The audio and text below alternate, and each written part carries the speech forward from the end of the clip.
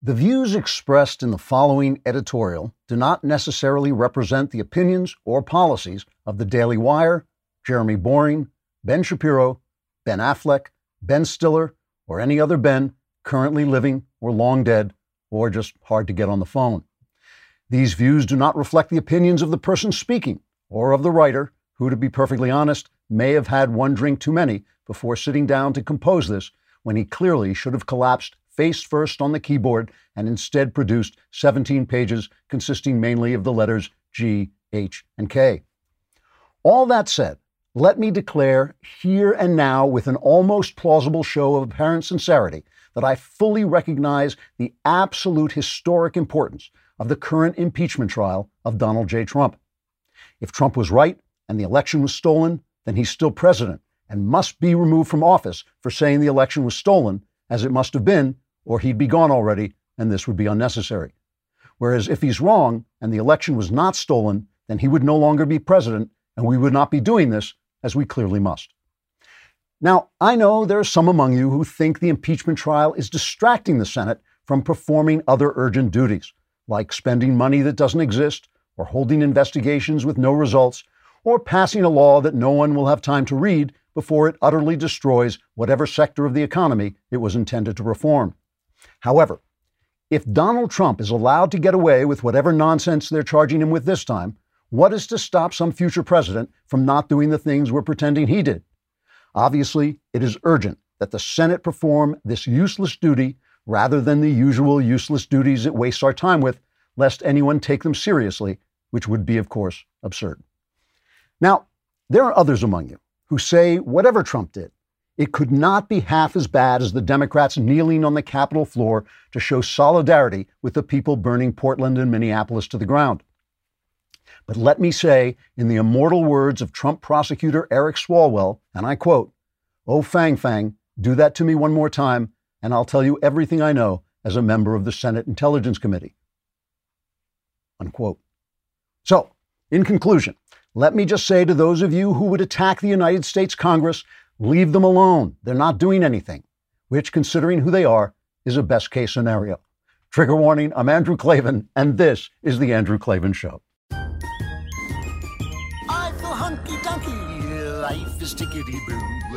Birds are winging, also singing hunky-dunky-doo. Ship-shape, tipsy-topsy, the world is zippity-zing. It's a wonderful day, hurrah, hooray! It makes me want to sing.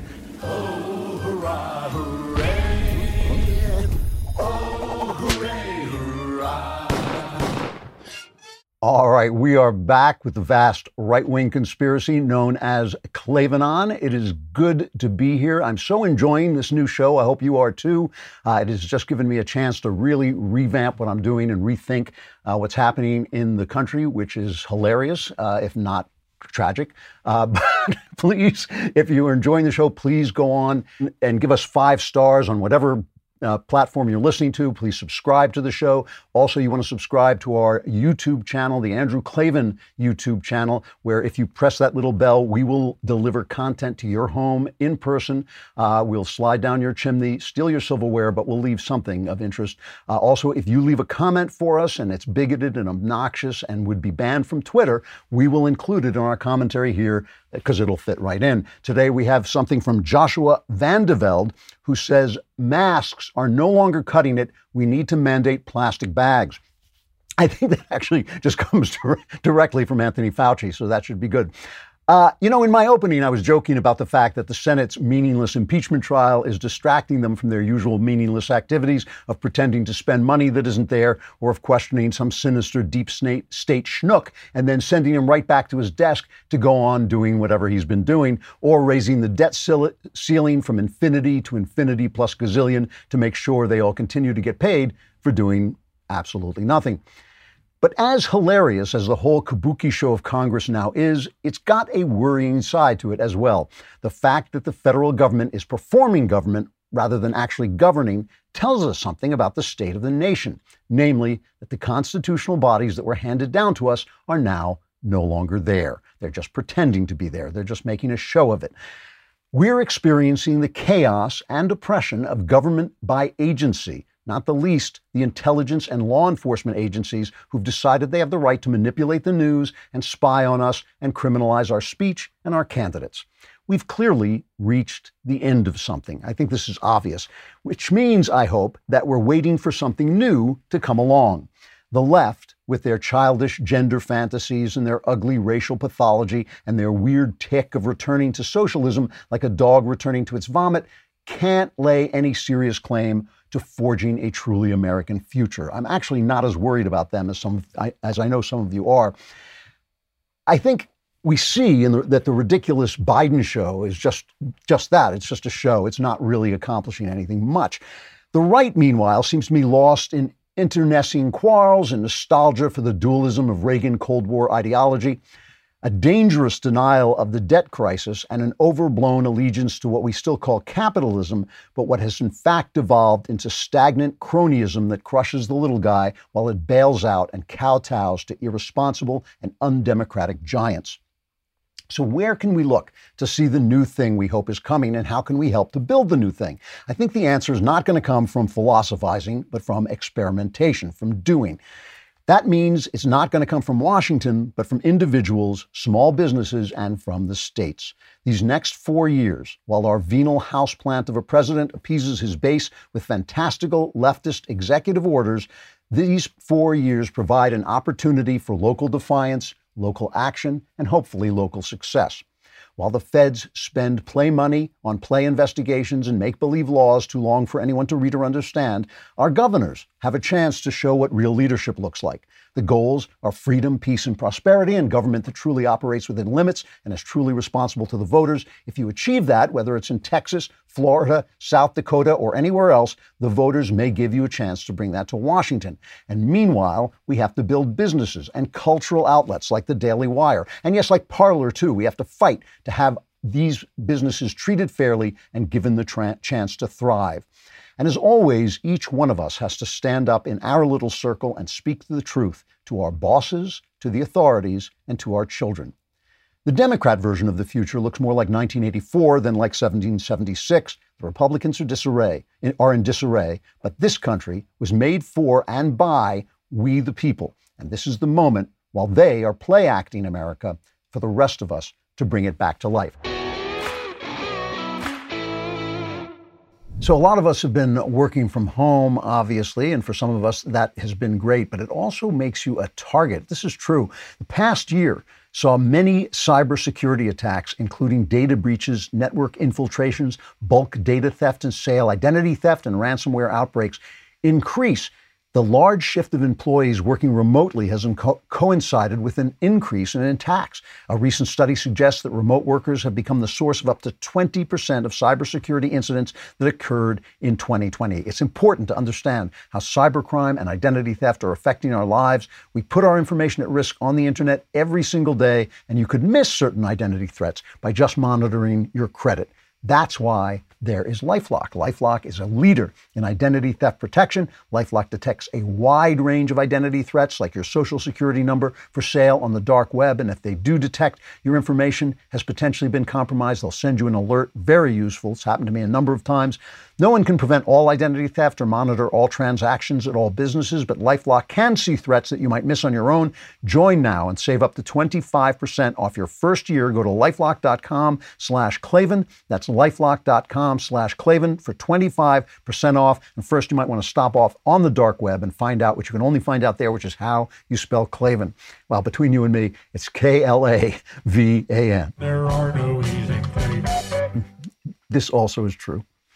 Which brings me to this amazing story, which is amazing both because it illustrates what I just said about building things on our own, but it also illustrates what I said about the kabuki of American life, the play acting of America.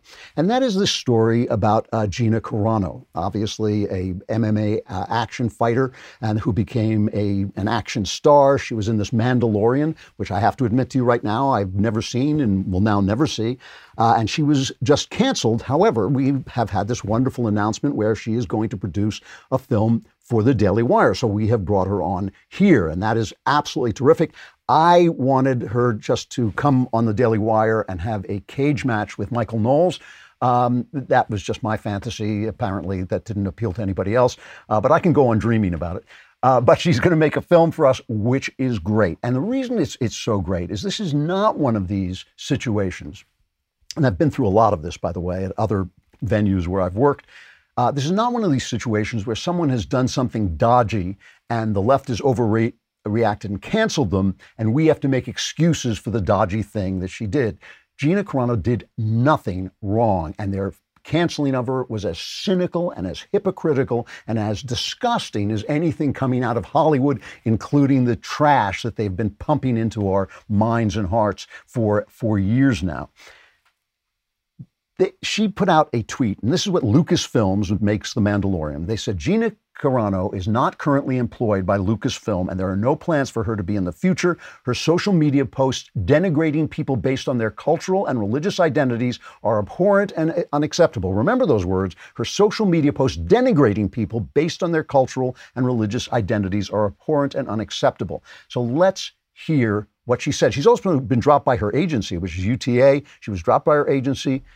And she apparently had a show she was going to star in for the Disney Plus people, and that's been canceled.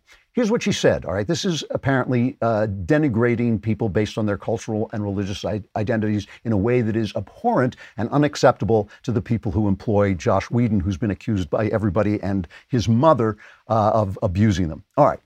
She said Jews were beaten in the streets, not by Nazi soldiers, but by their neighbors, even by children. Because history is edited, most people today don't realize that to get to the point where Nazi soldiers could easily round up thousands of Jews, the government first made their own neighbors hate them simply for being Jews. How is that any different from hating someone for their political views? Now, you tell me where the denigration comes from. Obviously, none of us like Hitler comparisons, and of course, the left would never, ever, ever compare anyone to Hitler. That would never. I mean, even one of the actors, Pedro Pascal, also on The Mandalorian, has been comparing Trump to Hitler and Trump's America to Nazi Germany and all this stuff, but he doesn't get penalized because, of course, it's hypocrisy. She was fired for acting while conservative, for acting. I even think she's a libertarian. I think basically what she is. Nothing she said there is wrong. She's making the point that in order for the government to kill people with no one protesting, they first have to demonize them to the people. Let me read you a little bit of a op-ed that was in the LA Times by a journalist named Virginia Heffernan, who said that the Trump supporters next door came out and plowed her driveway without being asked to and did a great job. And she wrote, "How am I going to resist demands for unity in the face of this act of aggressive niceness?" She says, of course, on some level, I realize I owe them thanks, but how much thanks?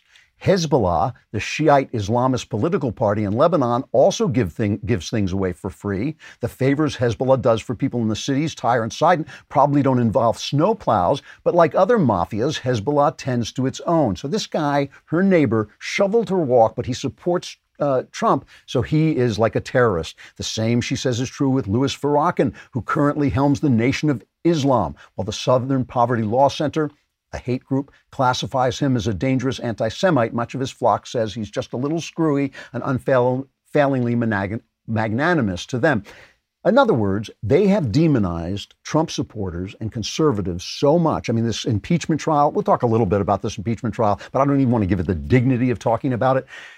But what is this impeachment trial doing? It is meant to show that anybody who supported Donald Trump and all the great things he did during his presidency, which were a lot, all of them, they're just Hitler, they're Hezbollah, they're terrorists. So Gina Carano is absolutely right. That is what they're doing. It's all a lie. Lucasfilms lying. Disney Plus lying. And the hypocrisy goes on because Disney is neck deep in China, where they are raping and forcibly sterilizing and putting in prison camps the Uyghur minority, the Uyghur Muslim minority, and Disney made Mulan, which at the end had credits thanking the very people in that province who were doing that to those people. So, and they have the Shanghai Disneyland. I think they have the Uyghurs Wild Ride to the Death House. They have the Torture the Uyghurs ride. I mean, it's great. It's a great camp. I'm not running it down. But Gina Carano is abhorrent because she points out that conservatives, people who believe in the Constitution of the United States, people who believe in the 1776 founding instead of the make-believe founding of 1619 invented by the New York Times, those people are abhorrent and ridiculous. And the Hollywood Reporter, these skunks, the Hollywood Reporter reported on this. They said this was not the first time Carano has been the focus of social media ire for her political comments. Last November, she issued contentious tweets. Ooh, contentious tweets. What did they do? She mocked mask wearing, and she falsely suggested voter fraud. Here's what she said. Now, here's what she said about voter fraud. This is really interesting. She said we should wear blindfolds as well as masks so we can't see what's going on, which is actually pretty funny. But here's what she said about the voter fraud. She said, we need to clean up the election process so we are not left feeling the way we do today. Put laws in place that protect us against voter fraud. Investigate every state. Film the counting. Flush out the fake votes. Require ID. Make voter fraud end in 2020. Fix the system. Now, the idea that the election wasn't stolen is an idea that it is absolutely fair to debate, though you can't debate it on Twitter because you even suggest it, they'll shut you down. So that's a fair debate, but you can't have that debate. But to say that there's voter fraud is nothing less than the truth. It's only in North Korea where there's no voter fraud because it's all fraud. There's voter fraud in every election. There always is, there always has been, and there was probably more in this one. So they're just lying about it, but they don't care. And by the way, this is the industry, the Hollywood industry, that for 70 years has been telling us, oh, boo-hoo, we were blacklisted for being communists. They have made film after film after film. Remember, they made The Front. They made a hero out of Dalton Trumbo, who was a terrible human being, good writer, but a terrible human being, who basically was against fighting Hitler as long as Hitler was in league with Stalin. That's how much of a communist he was, but they made him a hero in the movie Trumbo. They had The Front, they had The Way We Were, Guilty by Suspicion. They've been making movies about, oh, poor Hollywood has been blacklisted. We're blacklisted for supporting not just communism, not just the Soviets, but the Stalinists. That's who they supported.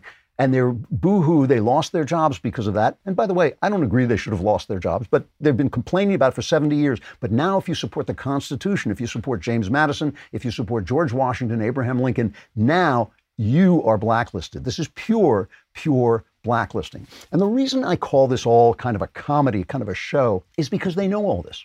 They know they're liars. They know Disney Films knows they're neck deep in with China. They don't care.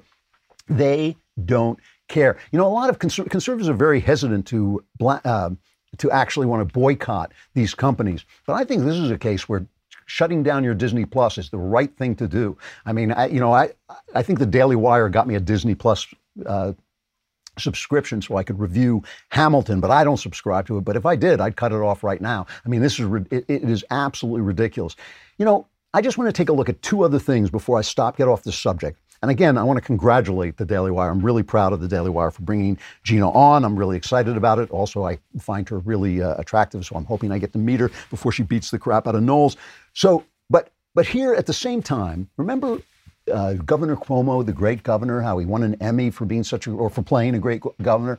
Now, and we kept saying, and Trump kept saying, you know, he killed a lot of people by putting sick people who were recovering from the Chinese flu in the nursing homes with old people. He really caused a lot of deaths. He was really a terrible governor. He was really the worst governor in the country. Now, according to the New York Post, Governor Cuomo's top aide privately apologized to Democratic lawmakers for withholding the state's nursing home death toll from the Chinese flu, telling them we froze out of fear that the true numbers would be used against us by federal prosecutors. The stunning admission of a cover-up was made by Secretary to the Governor, Melissa DeRosa, during a video conference call with state Democratic leaders, in which she said the Cuomo administration had rebuffed a legislative request for the tally in August because right around the same time, Trump turns this into a giant political football. So they lied, and it's all Donald Trump's fault. Why? Because Trump was telling the truth. Trump was telling the truth. Instead of giving a mea culpa to the grieving family members of more than 13,000 dead seniors, or the critics who say the health department spread COVID-19 in the care facilities with a March 25th state health department directive, instead of all that, they blamed it on Trump for being right. That was Trump's sin, that he was right, and he threatened to prosecute them for it, and so they lied. They lied. And yet Cuomo in the reality show of America, in the make-believe America we're all living in now, Cuomo was the great governor. And one more thing, and then I'll get off the subject, but one more thing is this Lincoln Project, Bill Kristol's attack Trump as pretending to be a Republican while attacking Trump project. This now turns out to have been an absolute cesspit of corruption. One of their founders, John Weaver, has now been accused multiple times of harassing young men sexually. And apparently, according to the Associated Press, they knew about this. See, these guys have no protection because they're not Democrats. The press will go after them now that the election is over. So they're really in trouble. The AP also says that huge amounts of their donations went to their friends and consultants and all this stuff. It was just a funnel, basically enriching their friends. It was a grift. The whole thing was a grift. This is what I'm talking about when we have things like, the evil Donald Trump. All we've heard about for 4 years is the evil Donald Trump. And Trump is a flawed guy. I've always said so. It has nothing to do with that. The problem, of course, is this huge theater of dishonesty that is created by now Twitter, Facebook, Google, YouTube, NBC, ABC, CBS, the Washington Post, the New York Times, this great fiction machine that we're surrounded by, that we're bathed in, that we're drowning in, that has created this big fake America in which these creeps and criminals and censors and un-Americans are the good guys.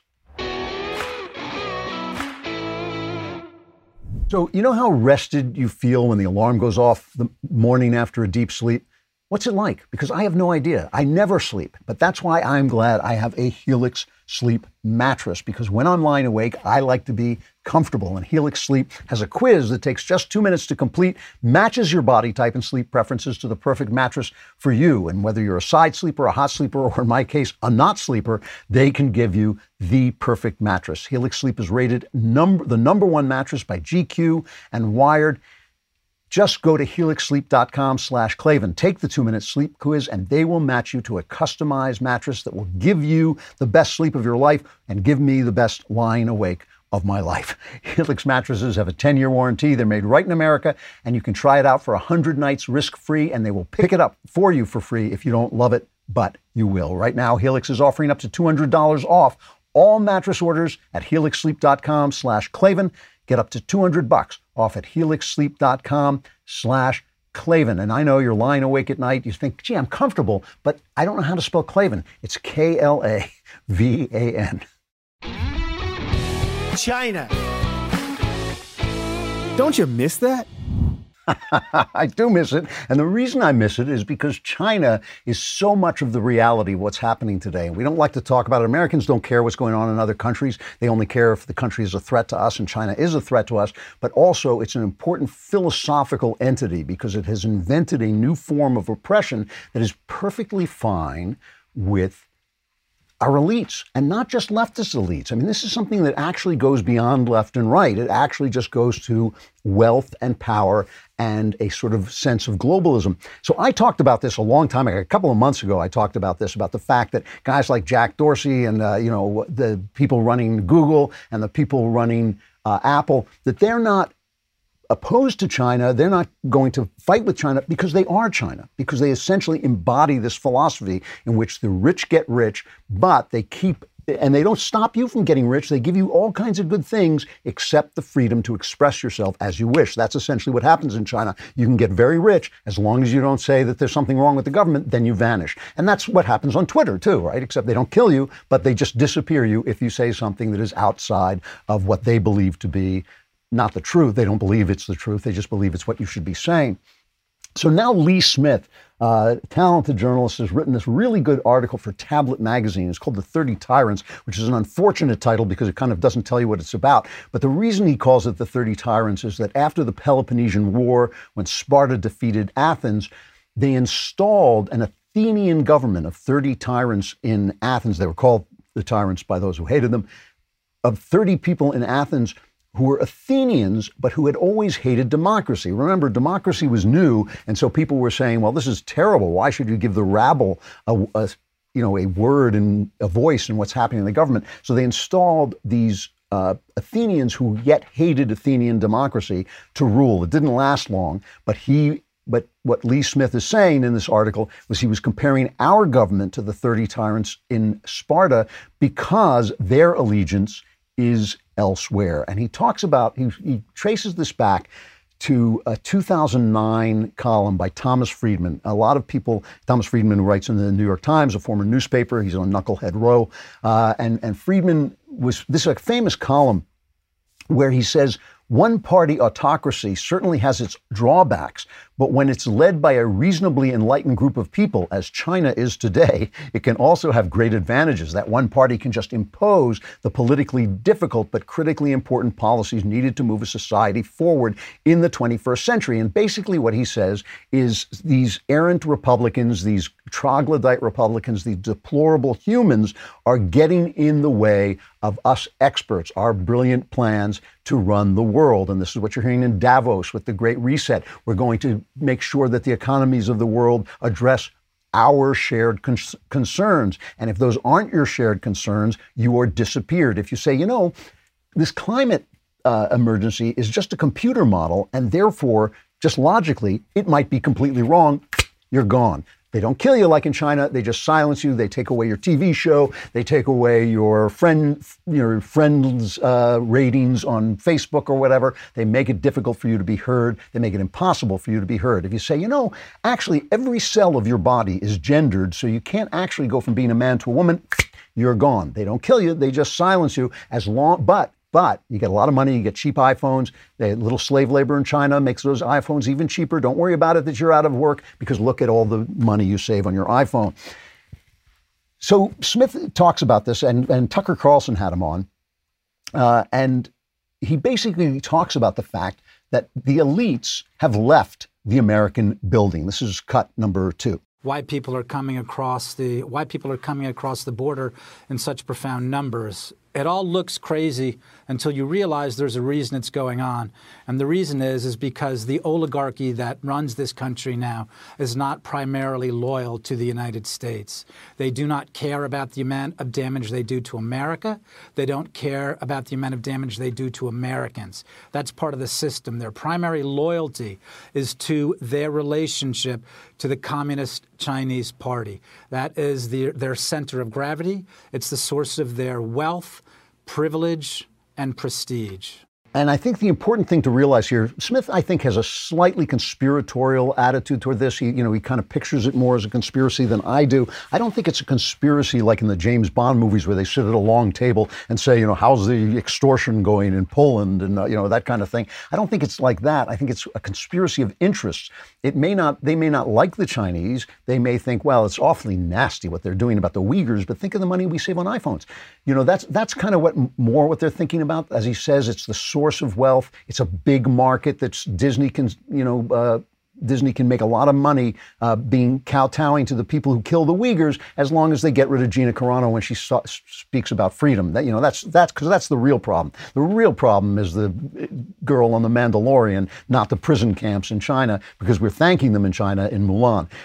That's the whole thing. It's just following their interests, following the money, which is why I continually tell you that to worship capitalism instead of realizing that we have to have values that underlie capitalism, that go before capitalism, is a big mistake. And he goes on to talk about Donald Trump. Smith goes on to talk about Donald Trump. And this is really important, because one of the things he says is that Trump has actually changed, even among establishment politicians. He has turned the tide a little bit against China. They're keeping, even the Biden administration is keeping some of the tariffs against China in place. But one of the things that Trump failed at, and it's really a shame, was he didn't understand, I think, how entrenched the opposition was and how much it mattered that he have a staff, that he staffed his administration and the agencies with people who would support him. Because basically, he stood alone. And while he may have felt he could do that, you just can't. They're just too powerful. Here's Smith again, cut 3. Now, one of the interesting things that happened during the Donald Trump presidency, because Donald Trump started calling these people out, I think that Donald Trump didn't even have that clear a sense of how tied in, how extensive this network was. One of the examples I mentioned is, for instance, whoever would have put Apple CEO Tim Cook and LeBron James in the same Family album. But there they are, sure enough, because they both rely, their wealth relies on the two same things: cheap Chinese labor and a growing Chinese consumer market. And if you look across, it's not just entertainment, it's not just tech. It goes into the corporate worlds. It goes into finance. Unfortunately, it affects our government throughout. And he talks about this. He elaborates on how it affects our government, because it's not just business. It is government as well. And this is on Tucker Carlson, Lee Smith, talking about his article in Tablet Magazine, The 30 Tyrants. Here he is talking about how it affects the government. This is cut 4. One of the most astonishing revelations was a memo that former DNI John Ratcliffe wrote regarding the CIA, regarding their intelligence analysis. CIA management was apparently bullying analysts, saying they didn't like their analysis of China because they were worried about the policies it might encourage, meaning Donald Trump's policies, who was hard on China. Therefore, CIA management was protecting China from solid analysis. It's astonishing, but take it one step further. Remember who owns the cloud on which all of the CIA's information is collected, and that's Jeff Bezos, who is China's #1 distributor in the United States. So, and this is not necessarily a Democrat-Republican thing. And as we're looking at the Biden administration, the signals so far are mixed. They've taken some hard lines with China. Like I said, they kept the tariff on. On the other hand, they rejoined the World Health Organization and basically scuttled any examination on whether China is responsible for the Chinese flu out of Wuhan. They couldn't possibly be responsible for that. It's just one of those things. But they've canceled that. They're going easier than Trump did on the investigation into these Confucius Institutes, by which China has been spying on our academies and has also been basically telegraphing to Chinese students that they're still under the watchful eye of the Chinese. But what makes all this part of the kabuki show of government is they're impeaching Donald Trump, no longer the president, but they've got to impeach him so they can remove him from office that he's already been removed from. But who's prosecuting him? Eric Swalwell. Eric Swalwell, who was banging Fang Fang, who was basically dipping it in a Chinese honeypot, a Chinese spy, apparently allegedly, let's say, having an affair with her, but he hasn't been removed from the Senate Intelligence Committee. And he gets up and he makes this speech against Donald Trump. This is cut 19. I hope the Democrats, and even more importantly, the weak and ineffective rhino section of the Republican Party, are looking at the thousands of people pouring into D.C. They won't stand for a landslide victory to be stolen. At Senate Majority Leader, at John Cornyn, at Senator John Thune.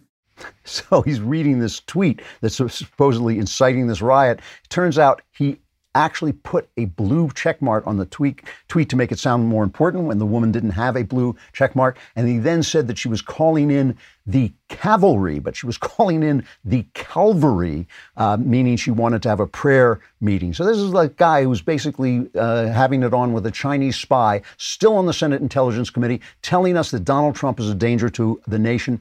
If that is not Showtime, if that's not reality TV instead of reality, I don't know what is. As I sat down to start the show today, perfect timing, my doorbell rang, and it was the flowers I ordered for my wife for Valentine's Day. I wanted her to have them over the weekend. You want to be able to respond wherever you are to people coming to your door, and that's why a Ring doorbell is a great thing to have. With Ring, no matter who comes to your door, good guy, bad guy, you can see him, you can talk to him, no matter where you are, right on your phone. You'll never miss a visitor, whether it's your neighbor, your dinner, your groceries, or the flowers. You got your wife. I love having the Ring video doorbell, and I've actually added some Ring security cameras around the house too, so you can check on your home without having to get out of bed. You can see what's going on. And right now you can get a special offer on the Ring Welcome Kit at ring.com/Klavan. It comes with Ring's Video Doorbell 3 and Chime Pro, the perfect way to upgrade your front door and start your Ring experience. Go to ring.com/Klavan. That's ring.com/Klavan. Anyone shows up at your door, no matter where you are, you can say to him, how do you spell Klavan? If he knows, call the police. There are no easy fates. The Democrats fight like hell to make sure anyone can be impeached for anything.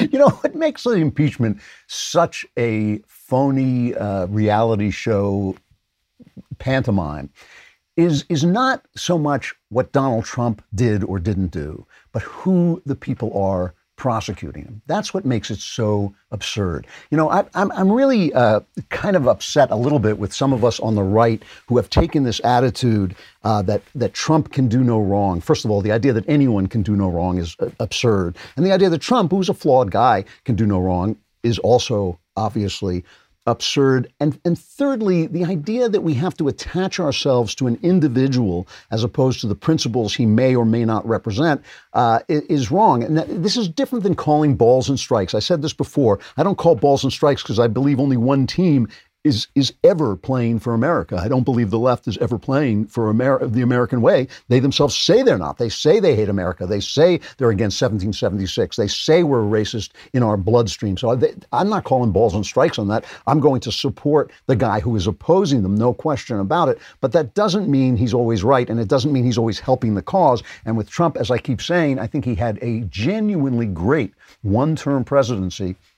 And I think he did the wrong thing at the end. I think he did the wrong thing. And I don't think he incited the riots, but I think he did the wrong thing. And I think he was slow to say, let's get out of there, to call on the rioters on January 6th to stop. So, you know, I think they have a case against him, something to say about him and all this. He's out of office. So I think does the Senate have nothing to do? I mean, that's my question. Do they have absolutely nothing to do but impeach a guy who the people already voted out of office? Do they literally, they look at their calendar and say, there's nothing happening in the country. I'm just the senator. I'm just the legislator. I just make the laws. We don't need any laws. We don't need any, nothing needs to be reformed. Nothing needs to be fixed. We don't need to do anything. Everything is tickety-boo. So let's impeach the president since we're not doing anything else. But the fact that the people who let BLM, Black Lives Matter, and Antifa riot and burn and kill across the country for months on end and told us it was justified, that they are now making a big emotional show about how evil Donald Trump is, that to me is just pure show. It's just pure reality TV. So, for instance, I don't believe that the election was stolen, even though I do believe there's fraud, and I believe it was rigged by the press. There's no question about that. I've talked about that at length. But I don't believe it was stolen with the Dominion machines. I don't believe that stuff. So let's say that these people who invaded the Capitol were being made emotional over something that didn't happen. That's also true about systemic racism and the narrative that police are killing black people left and right. That's just not happening. That's not true. George Floyd, the idea that George Floyd is all over, there are pictures of him all over with little angel wings. This guy who held a woman at gunpoint while his friends home invaded her. This guy who had a level of fentanyl in his body when he died that makes it even questionable whether it was the police. The police were wholly responsible for his death in spite of the fact that they acted badly.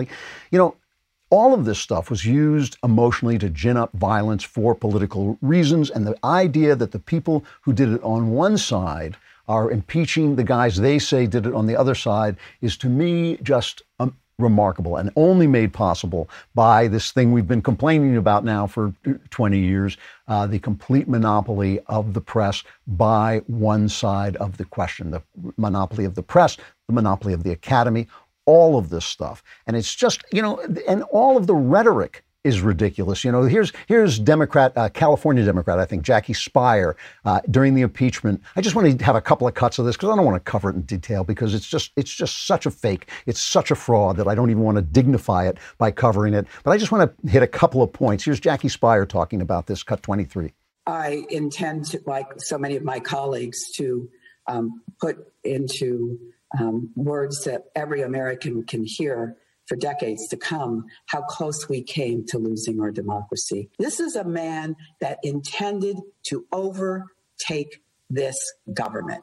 And it's astonishing to me that so few of my colleagues on the Republican side, even after witnessing that, even after being part of that insurrection, are unwilling to do their jobs and protect the Constitution and protect the democracy. What makes this so interesting is this phrase, our democracy. They're defending our democracy. Dan Henninger writes about this in the Wall Street Journal. He says, when progressives refer to our democracy, what they mean is their democracy. To be a member of their democracy, one has to share their beliefs. If you're not in, you're out. And if you're out, they may come after you for being a threat to democracy. Other than carbon emissions, what could be worse? In the Washington Post recently, Stacey Abrams, the Georgia Democrat, wrote a piece titled, Our Democracy Faced a Near-Death Experience. 4 paragraphs in, Ms. Abrams places Republicans outside democracy. Here's what she says.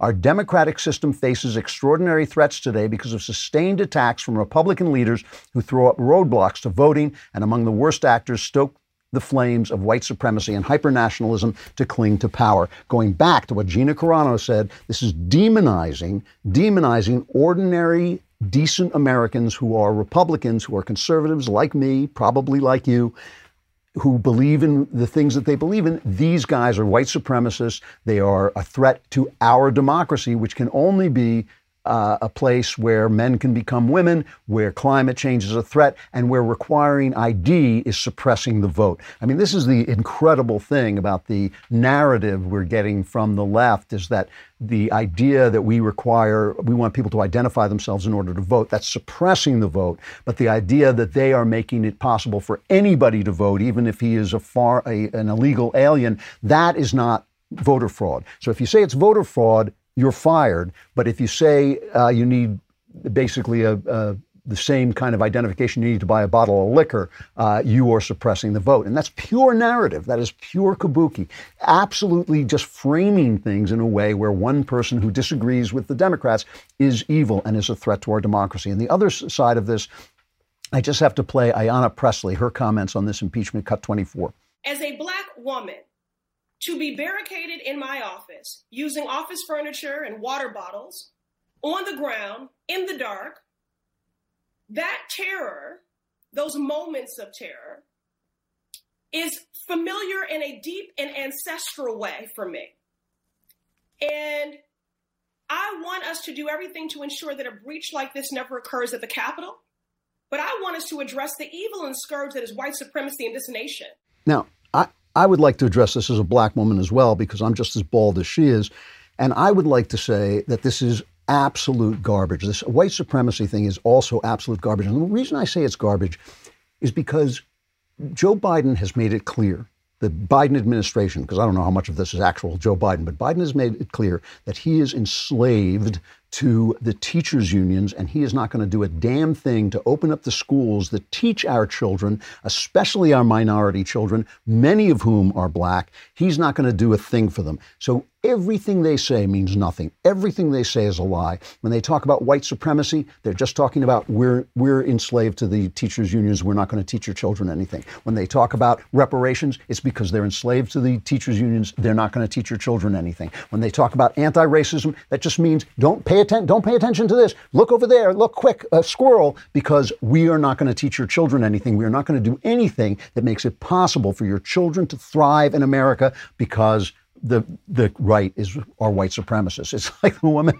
saying that the Cuomo administration hid the fact that they were killing people because Donald Trump said they were killing people. It's like they are not going to help your children, your Black children, because of white supremacy. Everything they do, every word out of their mouth, every one of their supposed ideals is a dodge. And this is the thing that is kind of becoming weirdly upsetting on the one hand, but it's weirdly dreamlike on the other. They do things and you realize it doesn't matter, because eventually reality is going to catch up with them. Eventually it's going to become clear that men can't become women. Again, eventually women are going to start to say, you know, I actually want to be able to be a woman and have my values and have my life and have my kind of life, and not be told that my kind of life is worthless to people, not be told that I'm less than people, not be told that somebody can just put on a dress and tell my daughter that she can't compete with him on a track field or on a sporting field. You know, there people, eventually reality does have a voice, and eventually reality comes back. We just like it to come back now. But in the meantime, children are not being educated.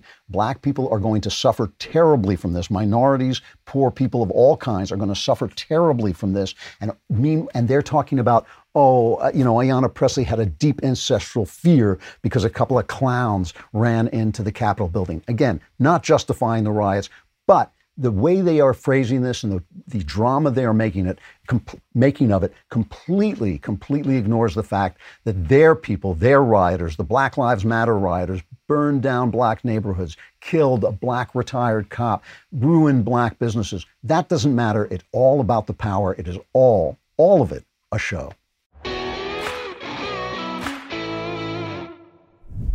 So let's take a hypothetical, right? Your car isn't working. It needs a part. What do you want to do? Do you want to get in your car and pretend to drive to the auto parts store, look at it, talk to a make-believe person because you're not really there, who looks on his make-believe computer and finds you a part that you can't even have because you're not there because your car's not working?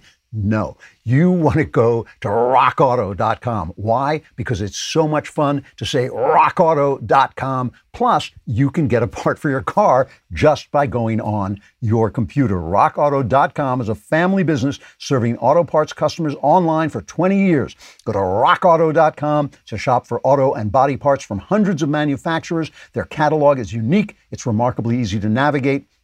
You can see all the parts available for your vehicle very quickly and choose the brand, specifications, and prices you prefer. An amazing selection, reliably low prices, and plus, especially, you get to say rockauto.com. So go to rockauto.com right now and see all the parts available for your car or truck and write Klavan. You can't just write Klavan, you have to write Klavan in there. How did you hear about us box so they know we sent you, and you got to spell it like a Klavan.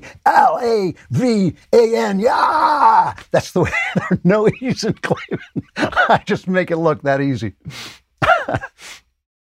So we have the mailbag coming up later, but there's a letter that was in the mailbag, I believe it was last week, from Bryson, that I think is just an interesting subject for discussion.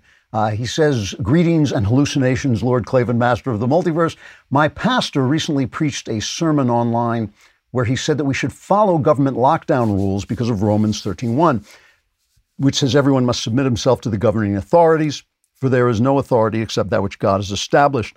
What is your response when Christians use this verse to say that we must follow the insane China virus restrictions? P.S. I look forward to your show every week. It's great to have you back." Well, thank you for that.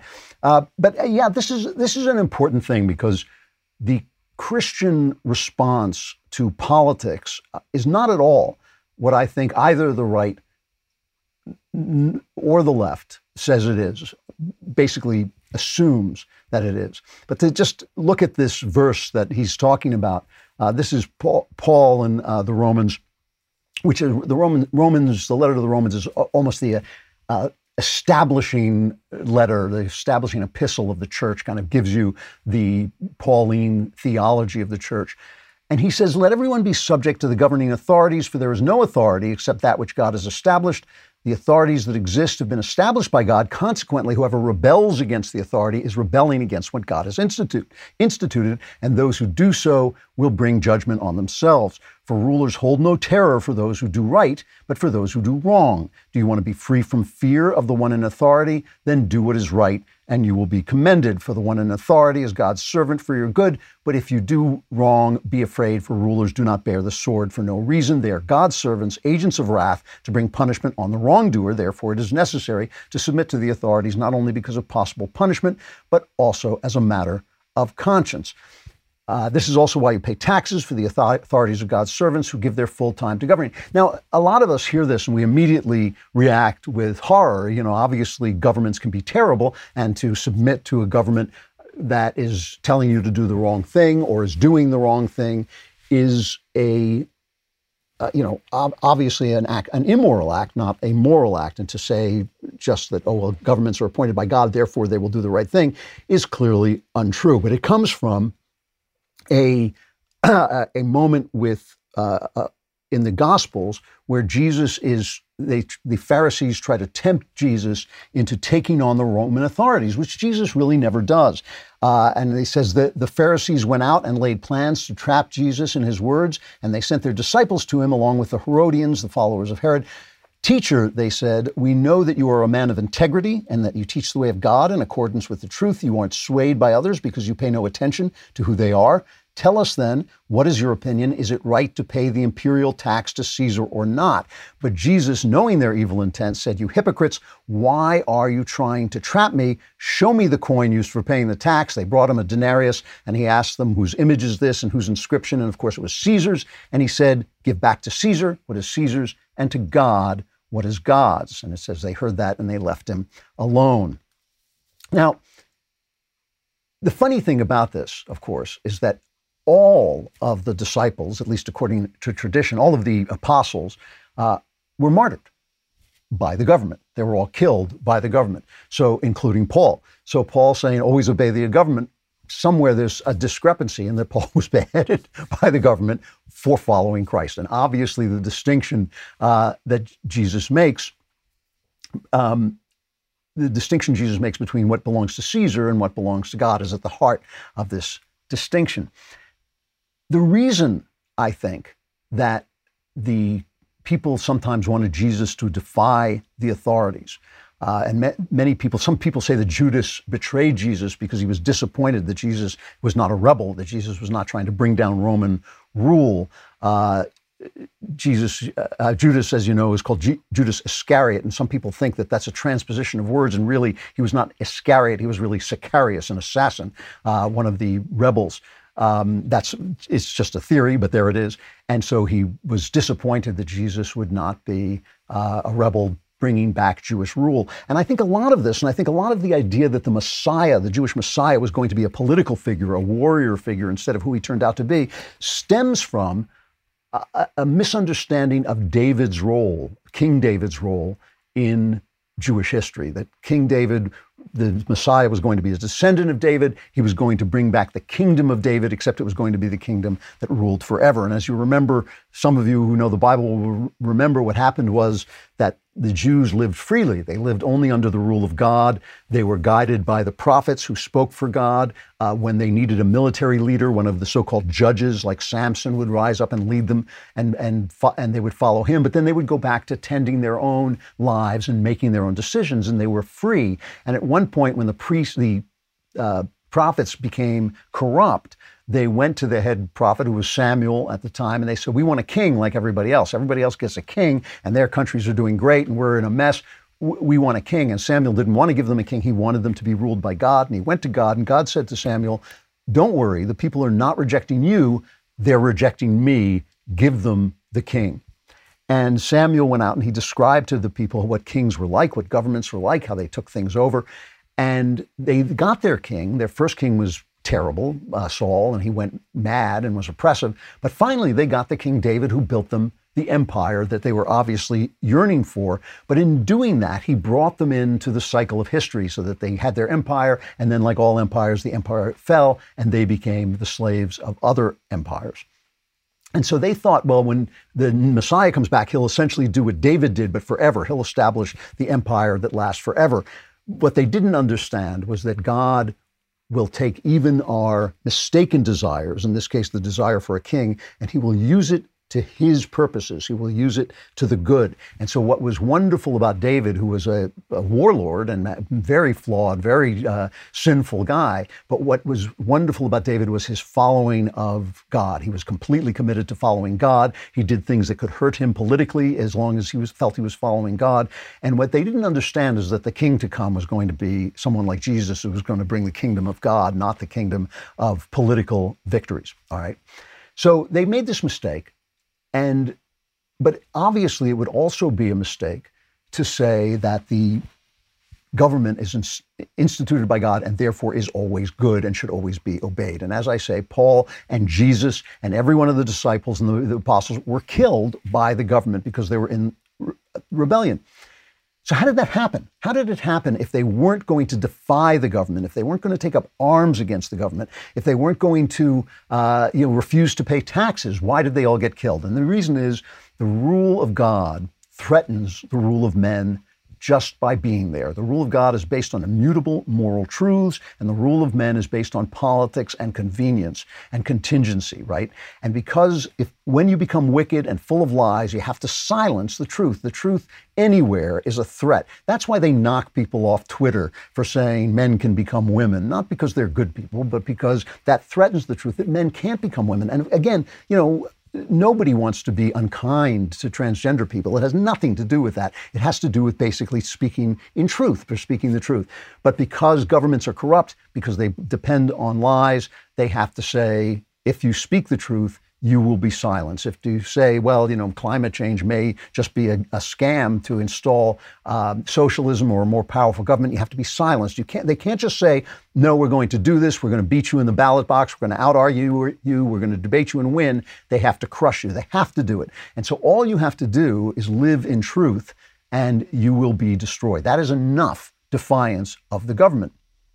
So then you have the question, if governments are corrupt and if they do bad things, why doesn't Jesus take them on? And this has been a complaint about Christianity for a long time. Why didn't all of the people who defied, for instance, Southern slavery, all of them were deeply religious people who felt that this was a sin against the image of God. To enslave people as blacks were enslaved in the South was a sin against the image of God.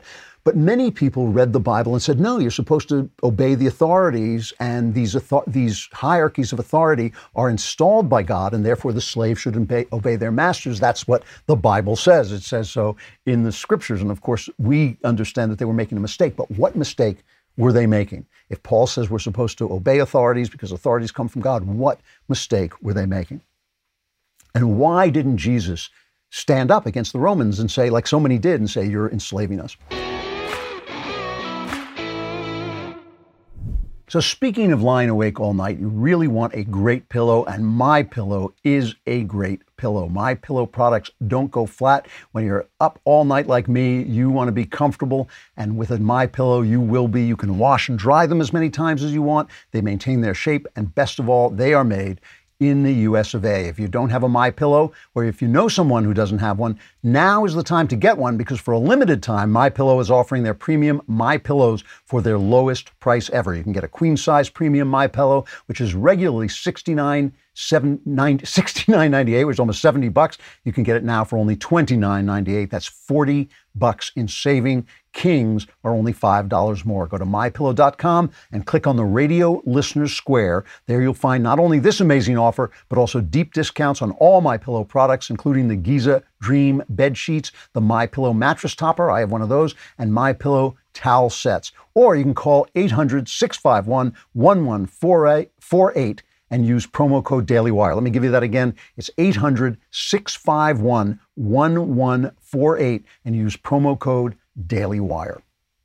To answer this question, let me digress, or give you my answer to this question. Let me digress for a minute and talk about Edmund Burke, the famous British MP of the 18th century, and he's probably the founder in a lot of ways of modern conservative thought.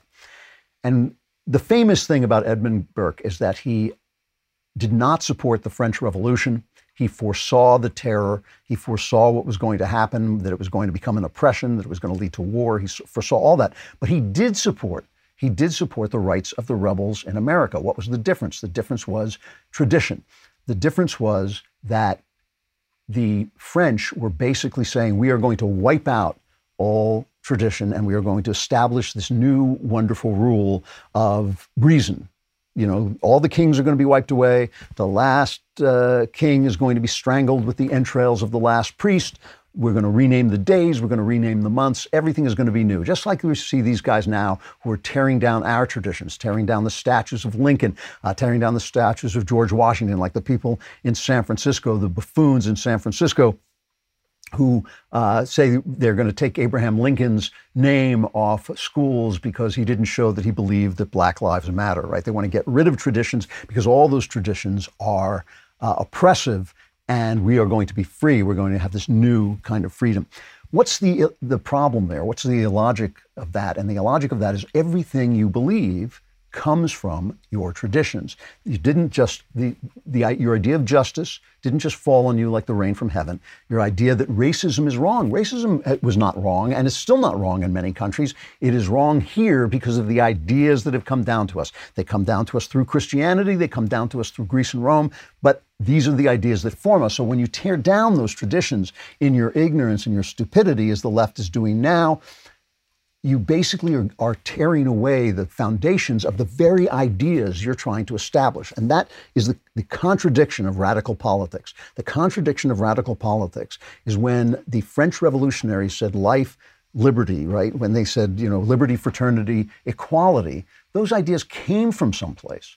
They came from their traditions. Every moment leading up to the person saying liberty, fraternity, equality, every moment created those ideas. So to say, oh, this evil past, this oppressive past, these evil kings, these evil priests have to be gotten rid of, is to say the very ideas that I'm trying to establish are illegitimate.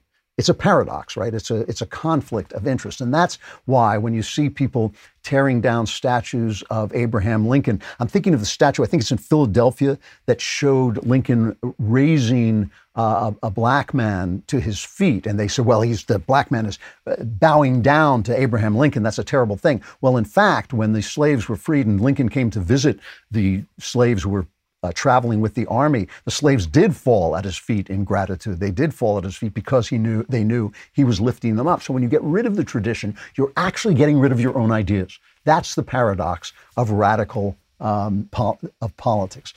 So what did Jesus do that got rid of this radical, the fact that on one hand, governments can be corrupt and they can be unjust and they can have unjust traditions. And on the other hand, the traditions, the ideas that led to that moment when you see that something your government is doing is wrong, created your idea that it was wrong, if you see what I mean. In other words, we knew that slavery was wrong because somebody had said all men are created equal. But somebody said all men are created equal because there was a Christian religion to teach him that. So when the people said, oh, these evil Christians, they didn't stand up against slavery, they helped get rid of slavery because of the ideas. They created the idea that slavery was wrong. So how did this happen and how did Jesus deal with it? Well, here is a story, and it's a really famous story and a very interesting story for a lot of reasons. Jesus returned to the Mount of Olives. But early the next morning, he was back again at the temple. He was preaching in the temple, and a crowd soon gathered, and he sat down and taught them. And as he was speaking, the teachers of religious law and the Pharisees brought a woman who had been caught in the act of adultery. They put her in front of the crowd. Teacher, they said to Jesus, this woman was caught in the act of adultery. The law of Moses says to stone her. What do you say? They were trying to trap him into saying something they could use against him, but Jesus stooped down and wrote in the dust with his finger, and we don't know what he wrote in the dust with his finger. And they kept demanding an answer, so he stood up again and said, all right, let the one who has never sinned throw the first stone. Then he stooped down again and wrote in the dust. And when the accusers heard this, they slipped away one by one, beginning with the oldest, right, the people who knew best, until only Jesus was left in the middle of the crowd with the woman. Then Jesus stood up and said to the woman, where are your accusers? Didn't even one of them condemn you? And she said, no, Lord, no one condemned me. And Jesus said, neither do I condemn you. Go and sin no more. Now, what's interesting about this is nobody likes the story. Leftists don't like it and conservatives don't like it. The leftists don't like it because Jesus doesn't stand up against the law, but conservatives don't like it because they say, if you don't stone her, then everyone will commit adultery, right? If you don't keep the values in place, then everyone will do the bad thing. And conservatives go to incredible lengths to take the meaning out of the story. Some of them, there even is a movement to take this story out of the Gospels because it's not in the earliest copies of the Gospels we have. And so they want to take it out of the Gospels saying it's illegitimate. It was put in later on by a copyist. But in fact, there are tales like this very early on about Jesus. And if that doesn't sound like Jesus to you, I think that sounds exactly like him. I'm sure the story is precisely true. So why doesn't Jesus say, this is a terrible law? He does say that, he says that about the law on divorce. He changes the law on divorce. Why doesn't he say, you can't stone somebody for committing adultery? That's a savage, terrible thing to do. And I think the reason is this, that he knows that the tradition the tradition and the commandment not to commit adultery is an important one. It is where the rights of women, and to a large degree, come from. The idea that your marriage to a woman should be faithful is an idea that developed over time. Remember, in Jesus' time, there were people who were married to many women, but the idea that the whole idea that men should also be faithful, should not commit adultery, that develops slowly over time. The church imposes it on the idea of marriage. It is where the rights of women come from. Jesus does not condemn this woman, even though he has spoken against adultery. He doesn't condemn her. He forgives her, and he says to people, "Let him who is without sin throw the first stone." And of course, nobody's without sin. So he lets the law stand, but he makes it impossible. He makes it impossible to fulfill. He makes it impossible to fulfill by rewriting the hearts of the people who have to enforce the law. And this, to me, is one of the great political innovations of all time. Instead of changing the law, even an unjust law, he first establishes in the hearts of the people why that law cannot be enforced as it stands, and the law rewrites itself.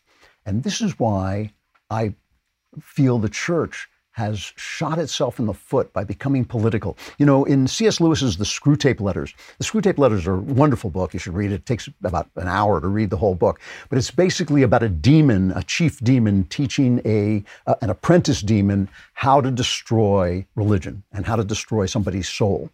And this is what the demon says about destroying religion. He says, we do want, and want very much, this is a demon speaking, he says, we want very much to make men treat Christianity as a means, preferably, of course, as a means to their own advancement, but failing that, as a means to anything, even to social justice. The thing to do is to get a man at first to value social justice as a thing which God demands, and then work him onto the stage at which he values Christianity because it may produce social justice.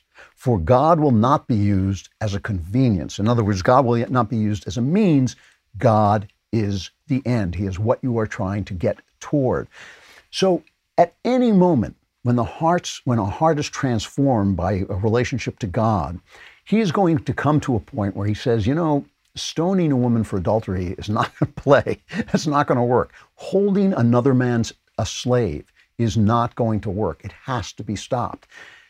When that happens, one of those people might be a Democrat and one might be a Republican, and they may turn to each other and say, we have to do this in two totally different ways, but they're both going to agree on the principle that slavery is wrong and on the principle that you cannot stone people to death for their sexual peccadillos. And so the church has lost the people because it is treating God as a means instead of as an end. If you treat God as an end, and this is true for all of us, it's not true for any, just for the churches. If you treat God as an end, your heart is transformed, and that transforms your politics. And then we start to argue over means. And that's why the left is so destructive right now. It's so destructive, getting rid of our traditions, getting rid of our religion, getting rid of the thing that will make us move forward in a way that will not be destructive and will not destroy all the good things that have grown up over the centuries. And that, to me, is Christian politics. Christian politics is not left, it's not right. Christian politics isn't politics at all. Christian politics is a relationship with God who will change your heart. So many of you write in and say, Klavan, how do you look so fantastic? Actually, nobody writes in and says that, but I sometimes send myself that email. And the answer I send back to myself is, I'm glad you asked. It's really by staying fit. And one of the ways I stay fit is by using my Echelon bike. It is terrific. It really is. It's so much fun. It's one of those bikes that hooks up to your iPad or whatever device you're using, and then you can get lessons and people and trainers who will be with you throughout the entire experience. You can do it live or you can do it on tape. They're incredibly encouraging. Plus, they show you how to use the bike and use it in different ways throughout the experience. It is just great. And they don't just have fitness bikes, they have fitness mirrors, rowing machines. They have the Echelon Stride Smart treadmill. No matter what your favorite fitness activity, Echelon gives you a fun and challenging workout from the comfort of home. Their world-class instructors motivate you with thousands of daily live and on-demand studio-level classes. And unlike their competitors, Echelon is affordable for everyone, and one membership lets up to 5 family members all work out at the same time. Go to echelonfit.com/Klavan. That's ECHELON fit.com/Klavan. And I know you're saying, Echelon, anyone can spell Echelon. How? Please tell me how. Please. How? Do you spell Klavan? It is Klavan. There are no E's in Klavan. All right, so as you know, Gina Carano was canceled by Hollywood elites for expressing her political views on social media. She did nothing wrong. What she said was basically true. And today we're happy to announce that we have uncanceled Gina. We have a movie deal with her. She'll be working with the Daily Wire to develop, produce, and star in an upcoming film to be released exclusively to our members. Now, I wanted her to have a MMA cage match with Michael Knowles. I got outvoted, but still, there's still hope. It's time for conservatives to do more than just complain about cancel culture. We need to actually fight back, and that's exactly what we plan to do and are doing. We need your help. Disney has billions of dollars per year to spend and to cancel and to attack us. We have you. That's what we have. You can help support us in the fight against cancel culture by becoming a member today. Stay tuned for movie details over at dailywire.com. And for a limited time, we'll give you 25% off your membership if you use code GINA, G-I-N-A. That's over at dailywire.com/subscribe. Use code GINA, G-I-N-A, to get 25% off your Daily Wire membership today. G-I-N-A. You know how to spell it. 25% off today. Let's stand up to woke Hollywood together.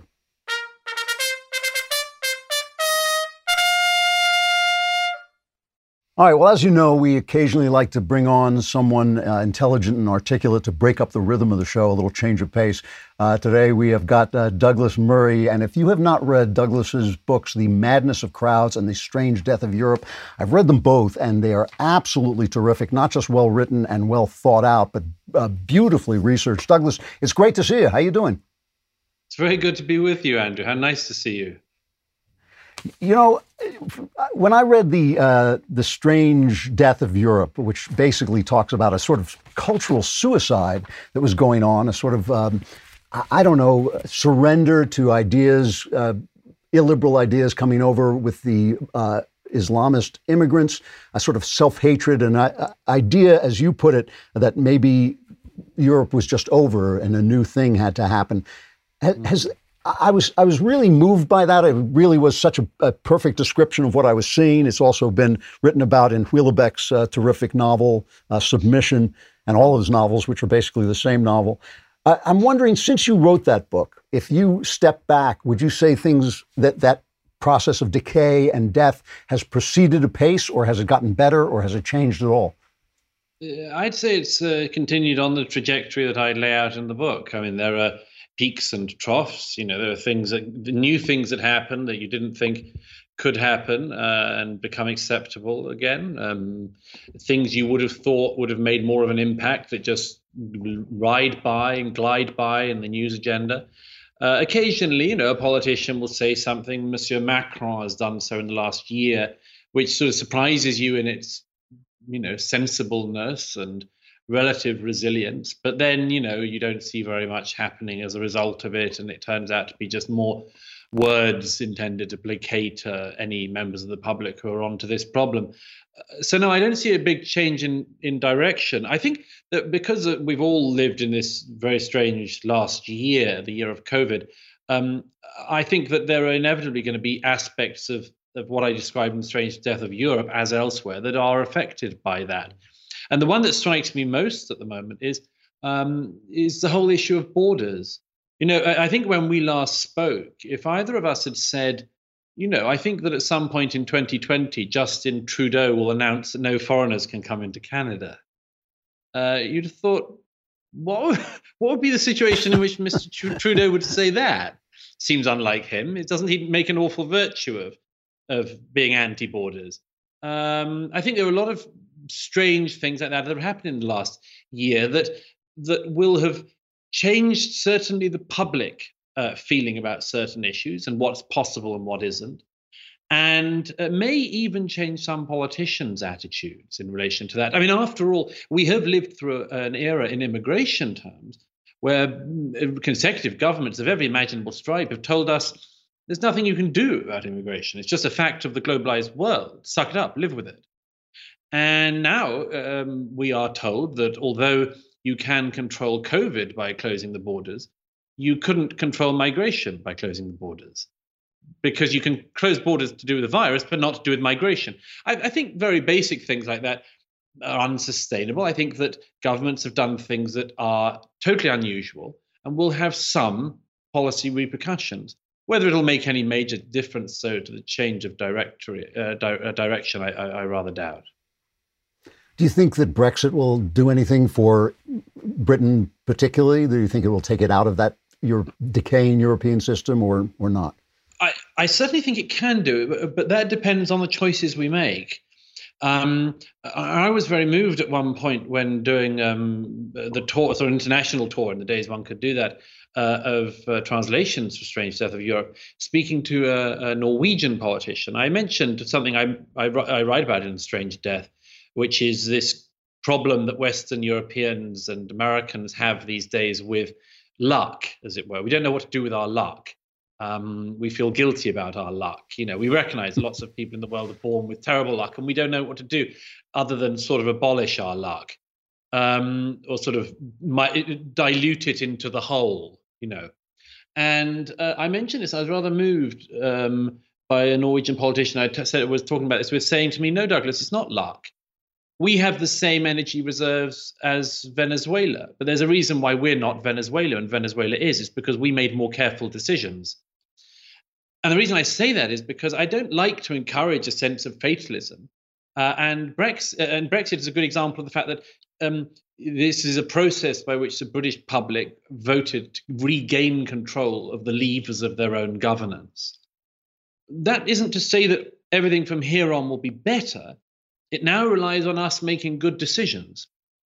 And it's the start of a process by which we can be free to make better decisions, but we are also free in that situation to make bad decisions. Obviously, I hope we don't, but it's a process, Brexit. It isn't a magic wand thing. It's the beginning of being able to make our own decisions. And by the way, there is an example already of the benefit of that. When Britain left the EU, we left all the agencies, including the European Medicines Agency. We were criticized by a lot of people, particularly, of course, those who wanted us to remain in the EU, for leaving the Medicines Agency and going our own way with the vaccine. Well, without wanting to brag, Britain's vaccine scheme has been an incredible success, one of the best in the world. Not just for the development of the Oxford vaccine, but for the rolling out of it already across millions and millions of households. And by contrast, the EU vaccine scheme has been a disaster. I say this not to brag or to boast or to sort of rub the noses of Remainers or anything else in the dirt on this, but simply to say this was one of the points of Brexit, was that we could go our own way. And we did on the vaccines, and it's paid off. Being limber and nimble and adaptable is a good thing. It's not a good thing to be stuck with a juggernaut where there are 28 countries trying desperately to come to some kind of agreement. So there are benefits already. You shouldn't be afraid to boast about that, because we don't hear about it at all. We only hear about what a terrible thing it is, how crazy you were to leave the wonderful EU. And of course, the powers of globalism, the voice of globalism is so loud, and the voice of nationalism nowhere near. I recently had Ross Douthat. I don't know if you know him, very intelligent columnist for the New York Times. I don't know him personally, but I reviewed his latest book, Well, in that book, Decadence, he talks about the fight against Islamism as being kind of a dodge, a sort of an attempt to reinvent the Cold War ideological battle and hopefully bring meaning back to Western life when we're so decadent we've run out of meaning. Do you agree with that? I mean, was the problem never actually Islamism, but only people's agreeing to it? Was the problem Western self-hatred more than Islamism, or was there in fact a clash of civilizations that's still going on? I think there's I don't like the clash narrative. I think he's wrong in that. And I think that he wouldn't have made, I admired the book in the main, but I think he wouldn't have made that judgment had he lived in France. I think Daoud is lucky, like you are, to have the virtue of living in America, which doesn't have a very significant Islamist issue. We wouldn't say that if you lived in Paris. Left-wingers in Paris don't say that. Interesting. So it depends where you are. I'm struck always by the disconnect that's been growing in recent years between America and Europe, including Britain. The failure to understand what we're up to. The incredibly, I'm not saying that Daoud is responsible for this, but more the sort of New York Times sort of message that the Europeans are sort of moving rightwards or something like this, or that we're becoming populists, all of this kind of really low-grade analysis that has even seen the American President Biden, talk about Boris Johnson as if he's the same as Donald Trump because they both had sort of slightly funny hair. I mean, I'm amazed by the puerile nature of the American analysis of anything outside America, and the rather unbecoming lack of desire to understand us. It's not a becoming trait, that. Douglas Adams, the science fiction writer, moved here just before he died, and I got to know him, and I said to him, "How are you liking America?" And he said, "The news blackout is a little hard to deal with." It was very hard to describe to Europeans just how big the country is, and then when New York is covering Oregon, is covering something so far away that is almost more than we can deal with. It's almost more than we can deal with to actually deal with other countries which are not on our news at all. And unless they're a threat to us, yes, or affect us in some way, we have no idea what's going on. I have to watch the BBC, basically. Yeah, I think that is a big problem in America. I mean, I do think, I don't want to go bashing, but I do think young people in America are the most ignorant in the world, perhaps, now. And it's pretty shocking. There should be an embarrassment about that and a desire to rectify it. And I don't see a desire to rectify it. I just see more of the same, and the dogmatism that I hear coming, particularly from young America, the dogmatism that seems to think it knows how to run everything in the world and can't point to most of the world on a map. Yes, that is a perfectly fair description. It's absolutely true. And we're talking about, a lot of my friends are talking about it, the level of ignorance of people coming up, and the certainty, which I think naturally comes with ignorance. It's only when you get to know things that you get a little uncertain and start to see. Ignorance and dogmatism is the big danger as a cocktail. Speaking of uncertainty, and in the madness of crowds, you have one of the best discussions of transgenderism I've ever read. Nuanced, intelligent, insightful, compassionate, but not dogmatic. It really was illuminating. I'm not sure I'd have the nerve to ask you this question if you weren't an openly gay person, but I think I have to. I've lived my entire life taking basically the Ebenezer Scrooge attitude toward other people's sexuality, which is that a man should attend to his own business. Mine occupies me constantly. And I have never cared about, I've always believed in the rights of other people to do whatever they wanted to do. When I was arguing with conservatives, my fellow conservatives, for gay rights and gay marriage, they would constantly say to me, no, you don't want to open that door, because once you do, it's going to be a threat to religious rights, and it's going to bring in this entire parade of gender insanity. Well, they've been kind of right about that. Gay activists in this country have been incredibly oppressive, incredibly small-minded, going out of their way to find businesses that have religious objections to homosexuality and attacking them in the courts. And their attitude towards transgenderism, which can now get you fired, it can get you fired for saying simple facts like a man actually can't become a woman in any real sense of that word. Was I wrong to support the rights of people? Is there something about a society that needs to have firm sexual borders in order to keep them going insane? I guess that's the question I'd like to ask. There is no definitive answer on this, and I suspect that ages swing, or they do swing rather clearly, between two different extremes on this. One is to not know where any borders are, and another is to draw them badly. And obviously, the famous example everyone knows is with Victorian puritanical views about sex, where there were more brothels in London than at any other time. I regard sex as being like a geyser-like force. It'll come out somehow, and the more you keep it down, the more it'll spring out in a particularly virulent form somewhere. So I don't see it as being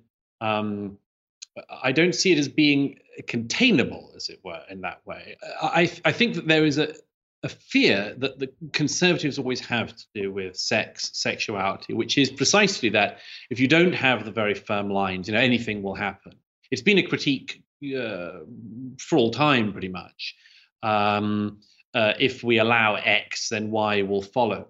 I don't quite think that conservative analysis has been vindicated, because all we have done is to come to what I regard as being a more reasonable attitude towards sexual difference.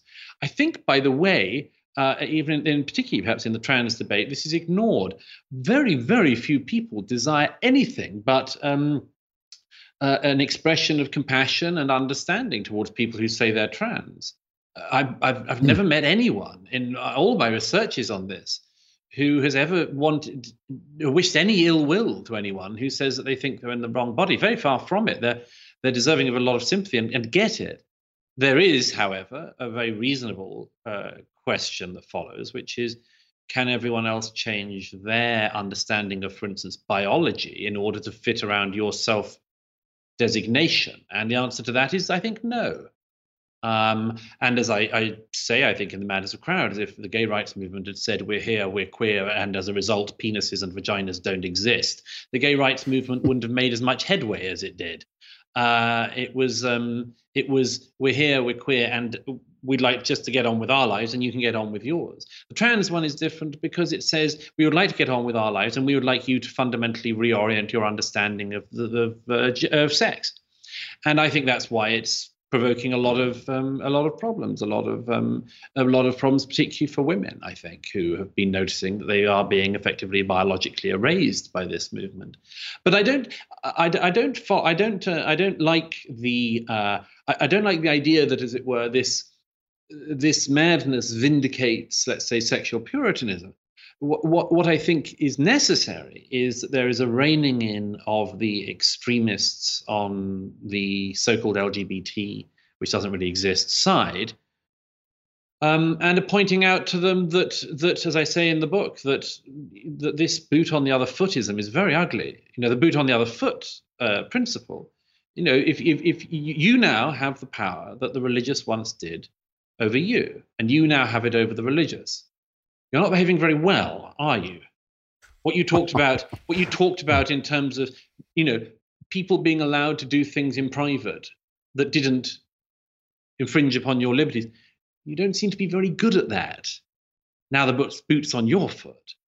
These are basic principles which I would simply say need to be reasserted. And I think they can be reasserted without, returning to some kind of puritanical view on sex, which I think almost always goes badly wrong. This and the question of Islamism come back to this idea of religion and religious rights. And you make a point, I think it's in The Death of Europe, The Strange Death of Europe, you make the point how many of our ideas and our values come essentially from our founding religion, which is Christianity. I don't know if you've read Tom Holland's Dominion, but he goes on quite at length about that. Excellent book, really good book. And you have put forward an idea. This is where you were when I last talked to you anyway. You've kind of put forward this idea of Christian atheism, the idea that we want to keep the values but lose the religion. A sort of Marcello Pera in Italy had that book, Why We Should Call Ourselves Christians. This seems to me unsustainable. Just being blunt about it. I'm not trying to. Obviously, you can't believe if you don't believe, but it seems to me unsustainable to have values that are propped on something and pull the prop away. How can you sell a certain series of values that are based on certain theological assumptions without those theological assumptions? Isn't that basically bound for disaster? It's not bound for disaster. I think I say in Strange Death, I think that it's a temporary measure. It's a temporary solution, at least for now. I try to explain in Strange Death of Europe what I regard as being the metaphysical religious situation which we find ourselves in the modern West. Obviously, what I describe annoys a lot of the religious who say, well, if you recognize where these values came from, why don't you believe? And I say right. in Strange Death, I think this is a facile counter to the challenge I say, which is that large numbers of people cannot, because of what has happened in the discoveries of recent centuries. But we cannot unlearn what we know, although, as I say, a lot of people in America are trying. We cannot unlearn what we know, and therefore, how do we deal with this? I say that I basically came to the same conclusion that my late friend Roger Scruton came to, which was, at the very least, don't war on it. At the very least, don't try to pull out the branches on which you sit, and see what happens. However, we do live in a very strange period of change in this regard, and very few people of right and left, or right or left, or religious or non-religious, are really willing to admit this. The fact is that we do live in a metaphysical system which is divorced from the thing that gave that system its origins, and it has come away from it, and that is causing much of the deep pain of our time. It's why, as I say, I think in Strange Death, it's why we have this oddity where we say human rights. Human rights are obviously, again, as Tom Holland points out in Dominion, human rights are a secular derivative of a set of Judeo-Christian principles. They're by no means shared across history, and they're by no means shared across the planet as we speak. The Communist Party of China does not regard this system as being in any way dominant, or indeed particularly impressive, clearly. Certainly not something that would like to follow. So this system exists. It's got all sorts of benefits and virtues, but the religious don't like to hear it talked about as if this is some successor to Christianity, and the people who believe in human rights don't like to believe that they haven't come dropped from the sky and are there for all time.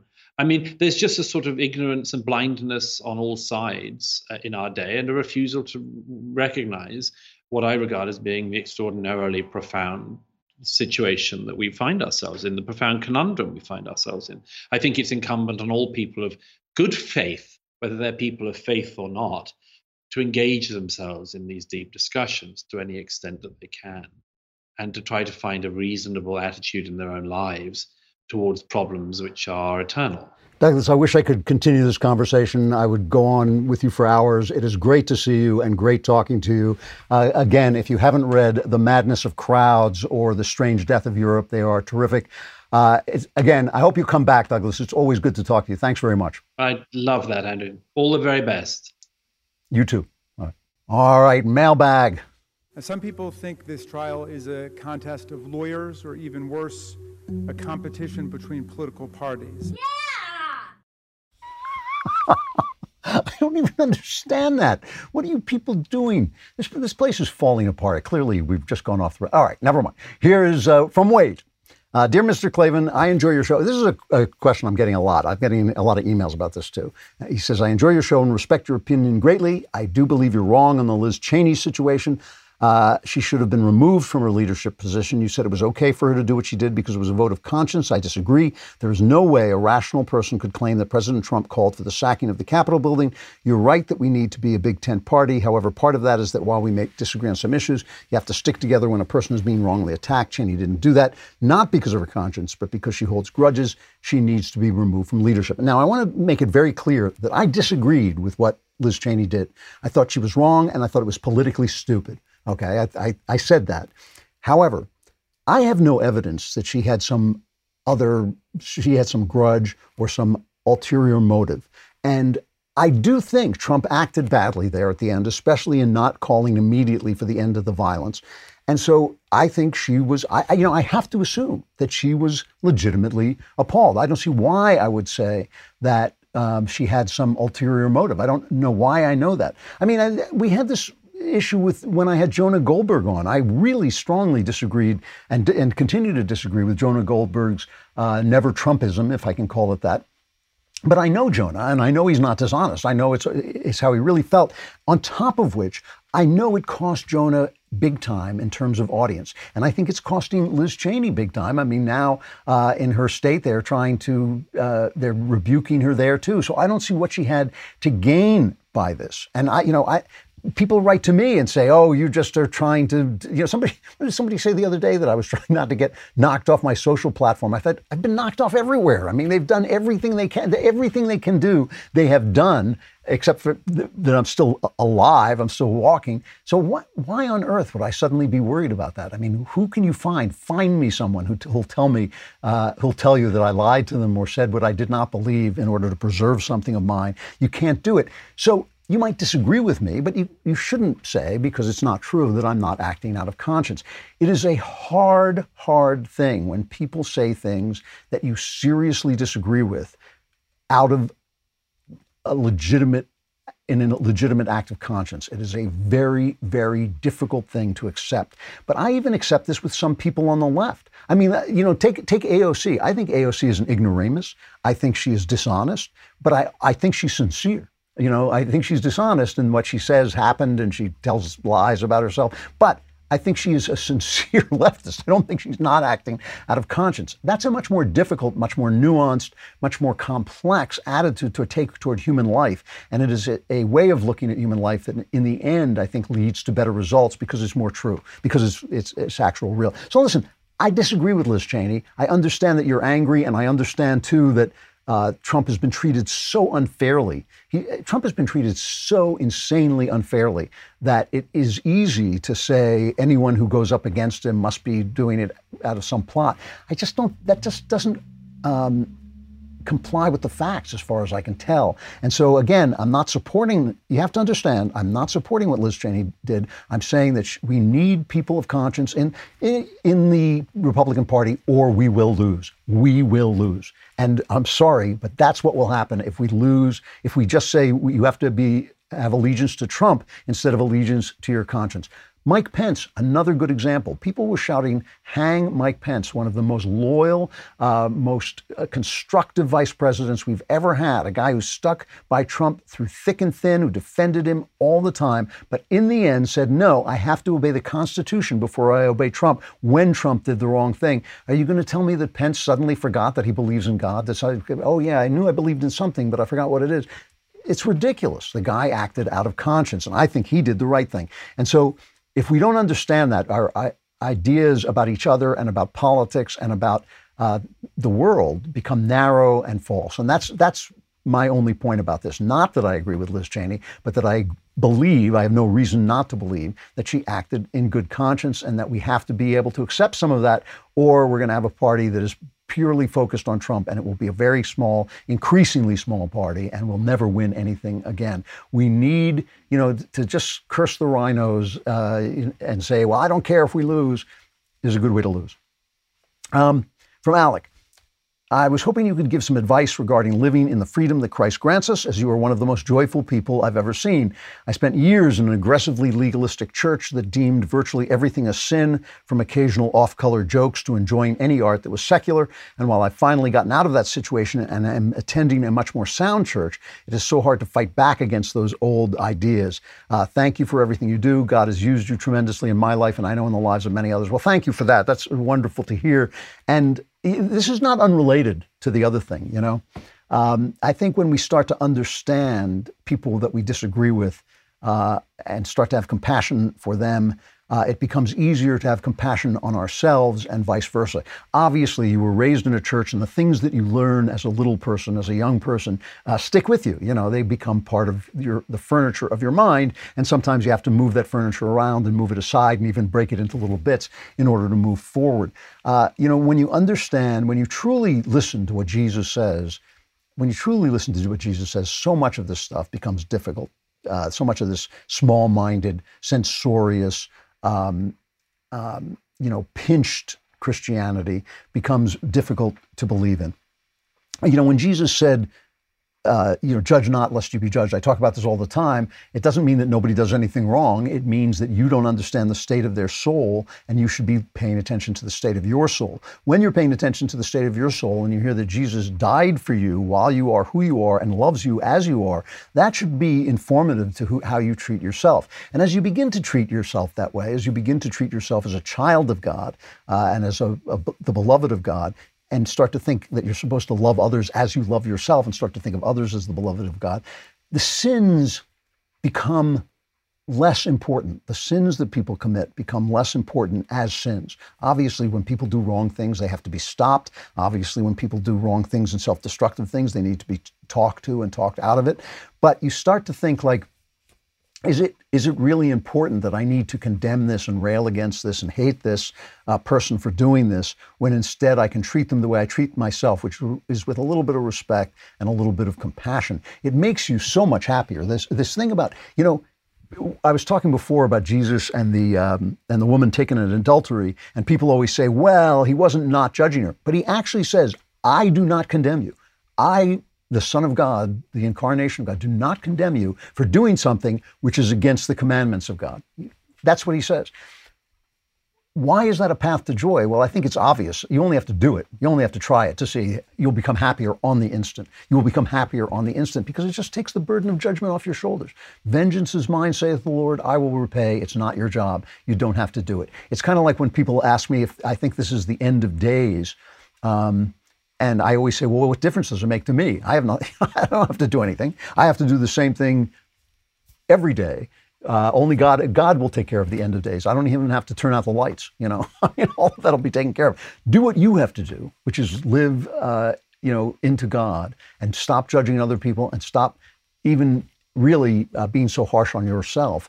And you will find it much easier to move forward to God and get closer to God, because he feels that way about you. He loves you already. He loves you as you are. If you can, and by the way, I'm not saying that like, oh, it's really easy for me to love myself. It's a very, very difficult thing to do. It's a practice, but it's a good thing to practice all the time. And if you practice it enough, you get better at it. From Luke, I'm running out of time. He says, I was wondering what you thought of the book Dune. As a more general question, what separates a good story from a good piece of literature? I have never finished Dune. I've only read the first 100 pages or so I'm not going to comment on that. Some people love it. I couldn't get into it. Maybe I'll try again sometime. But what separates a good story from a good piece of literature? Man, that is such a good question. There are these books, I've talked about them before, the Horatio Hornblower books by C.S. Forster, which follows, there are about 10 of them or so, and they follow the career of a sailor in the British Army during the Napoleonic Wars, and they follow his rise through the ranks, and each one is a wonderful adventure story. And they're some of the greatest adventure stories ever written. They are like eating cake. I could not put them down. They're terrific. Patrick O'Brian wrote the Aubrey Maturin books, which are almost the same story. It just follows a guy, a sailor, through his rise through the ranks during the Napoleonic Wars, and great adventure stories. The Aubrey Maturin books are art in a way that the Hornblower books aren't. And it's indefinable, it's impossible to put your finger on, but there is a depth of human understanding and human insight in one that is not in the other. Now listen, a story as great as the Hornblower stories, it's kind of small-minded to say it's not art, but because they're such great stories, but there is this difference of depth that you see in the Patrick O'Brian books that you don't see in the Hornblower books. So it's a question, I guess, of quality, of beauty, and depth. And those are things people, the left likes to say those are subjective things, so they don't exist. That's not true. They're subjective things in that they are experienced subjectively, but some things are more beautiful than other things. The ceiling of the Sistine Chapel is more beautiful than a garbage can. It just is. And so while it's hard to define these things on the edges, they are objective. Beauty is not purely in the eye of the beholder. It is experienced in the eye of the beholder, but it actually is a real thing. And while it's hard to put your finger on exactly, there is a sort of middle ground where you can see it, and it spreads out into very foggy places. So your question is one that's impossible to answer exactly, but there is a difference, and you know it when you hit it. There is something almost cold about art. There's something just pristine and beautiful about it. When you hit it, you know it, and it has changed you and it's marked you in a way that mere entertainment never quite does. I got to stop there, but I will be back on Friday. You won't be here because the chance of surviving that long through the Klavanless wilderness is just, this is almost nil. But for those of you who crawl your way through, who make it through the darkness, if you're all access, you might stop off on Wednesday and we'll do the all access. That will keep you going a little bit, but basically you're doomed. Send your kids to next week and I'll be back. I'm Andrew Klavan. This is The Andrew Klavan Show.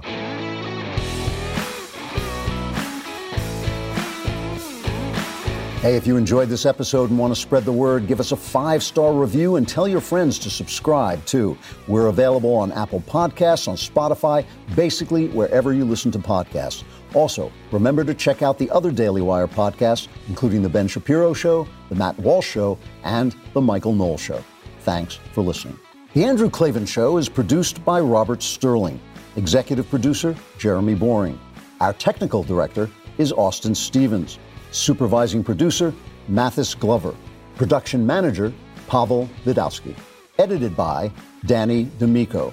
Lead audio mixer, Mike Coromina. Animations are by Cynthia Angulo. Production coordinator, McKenna Waters. And our production assistant is Jacob Falash. The Andrew Klavan Show is a Daily Wire production. Copyright Daily Wire 2021. Monday on The Ben Shapiro Show, we'll tell you all about the movie deal we just cut here at Daily Wire with Gina Carano, who just got canceled by Hollywood. That's Monday on The Ben Shapiro Show.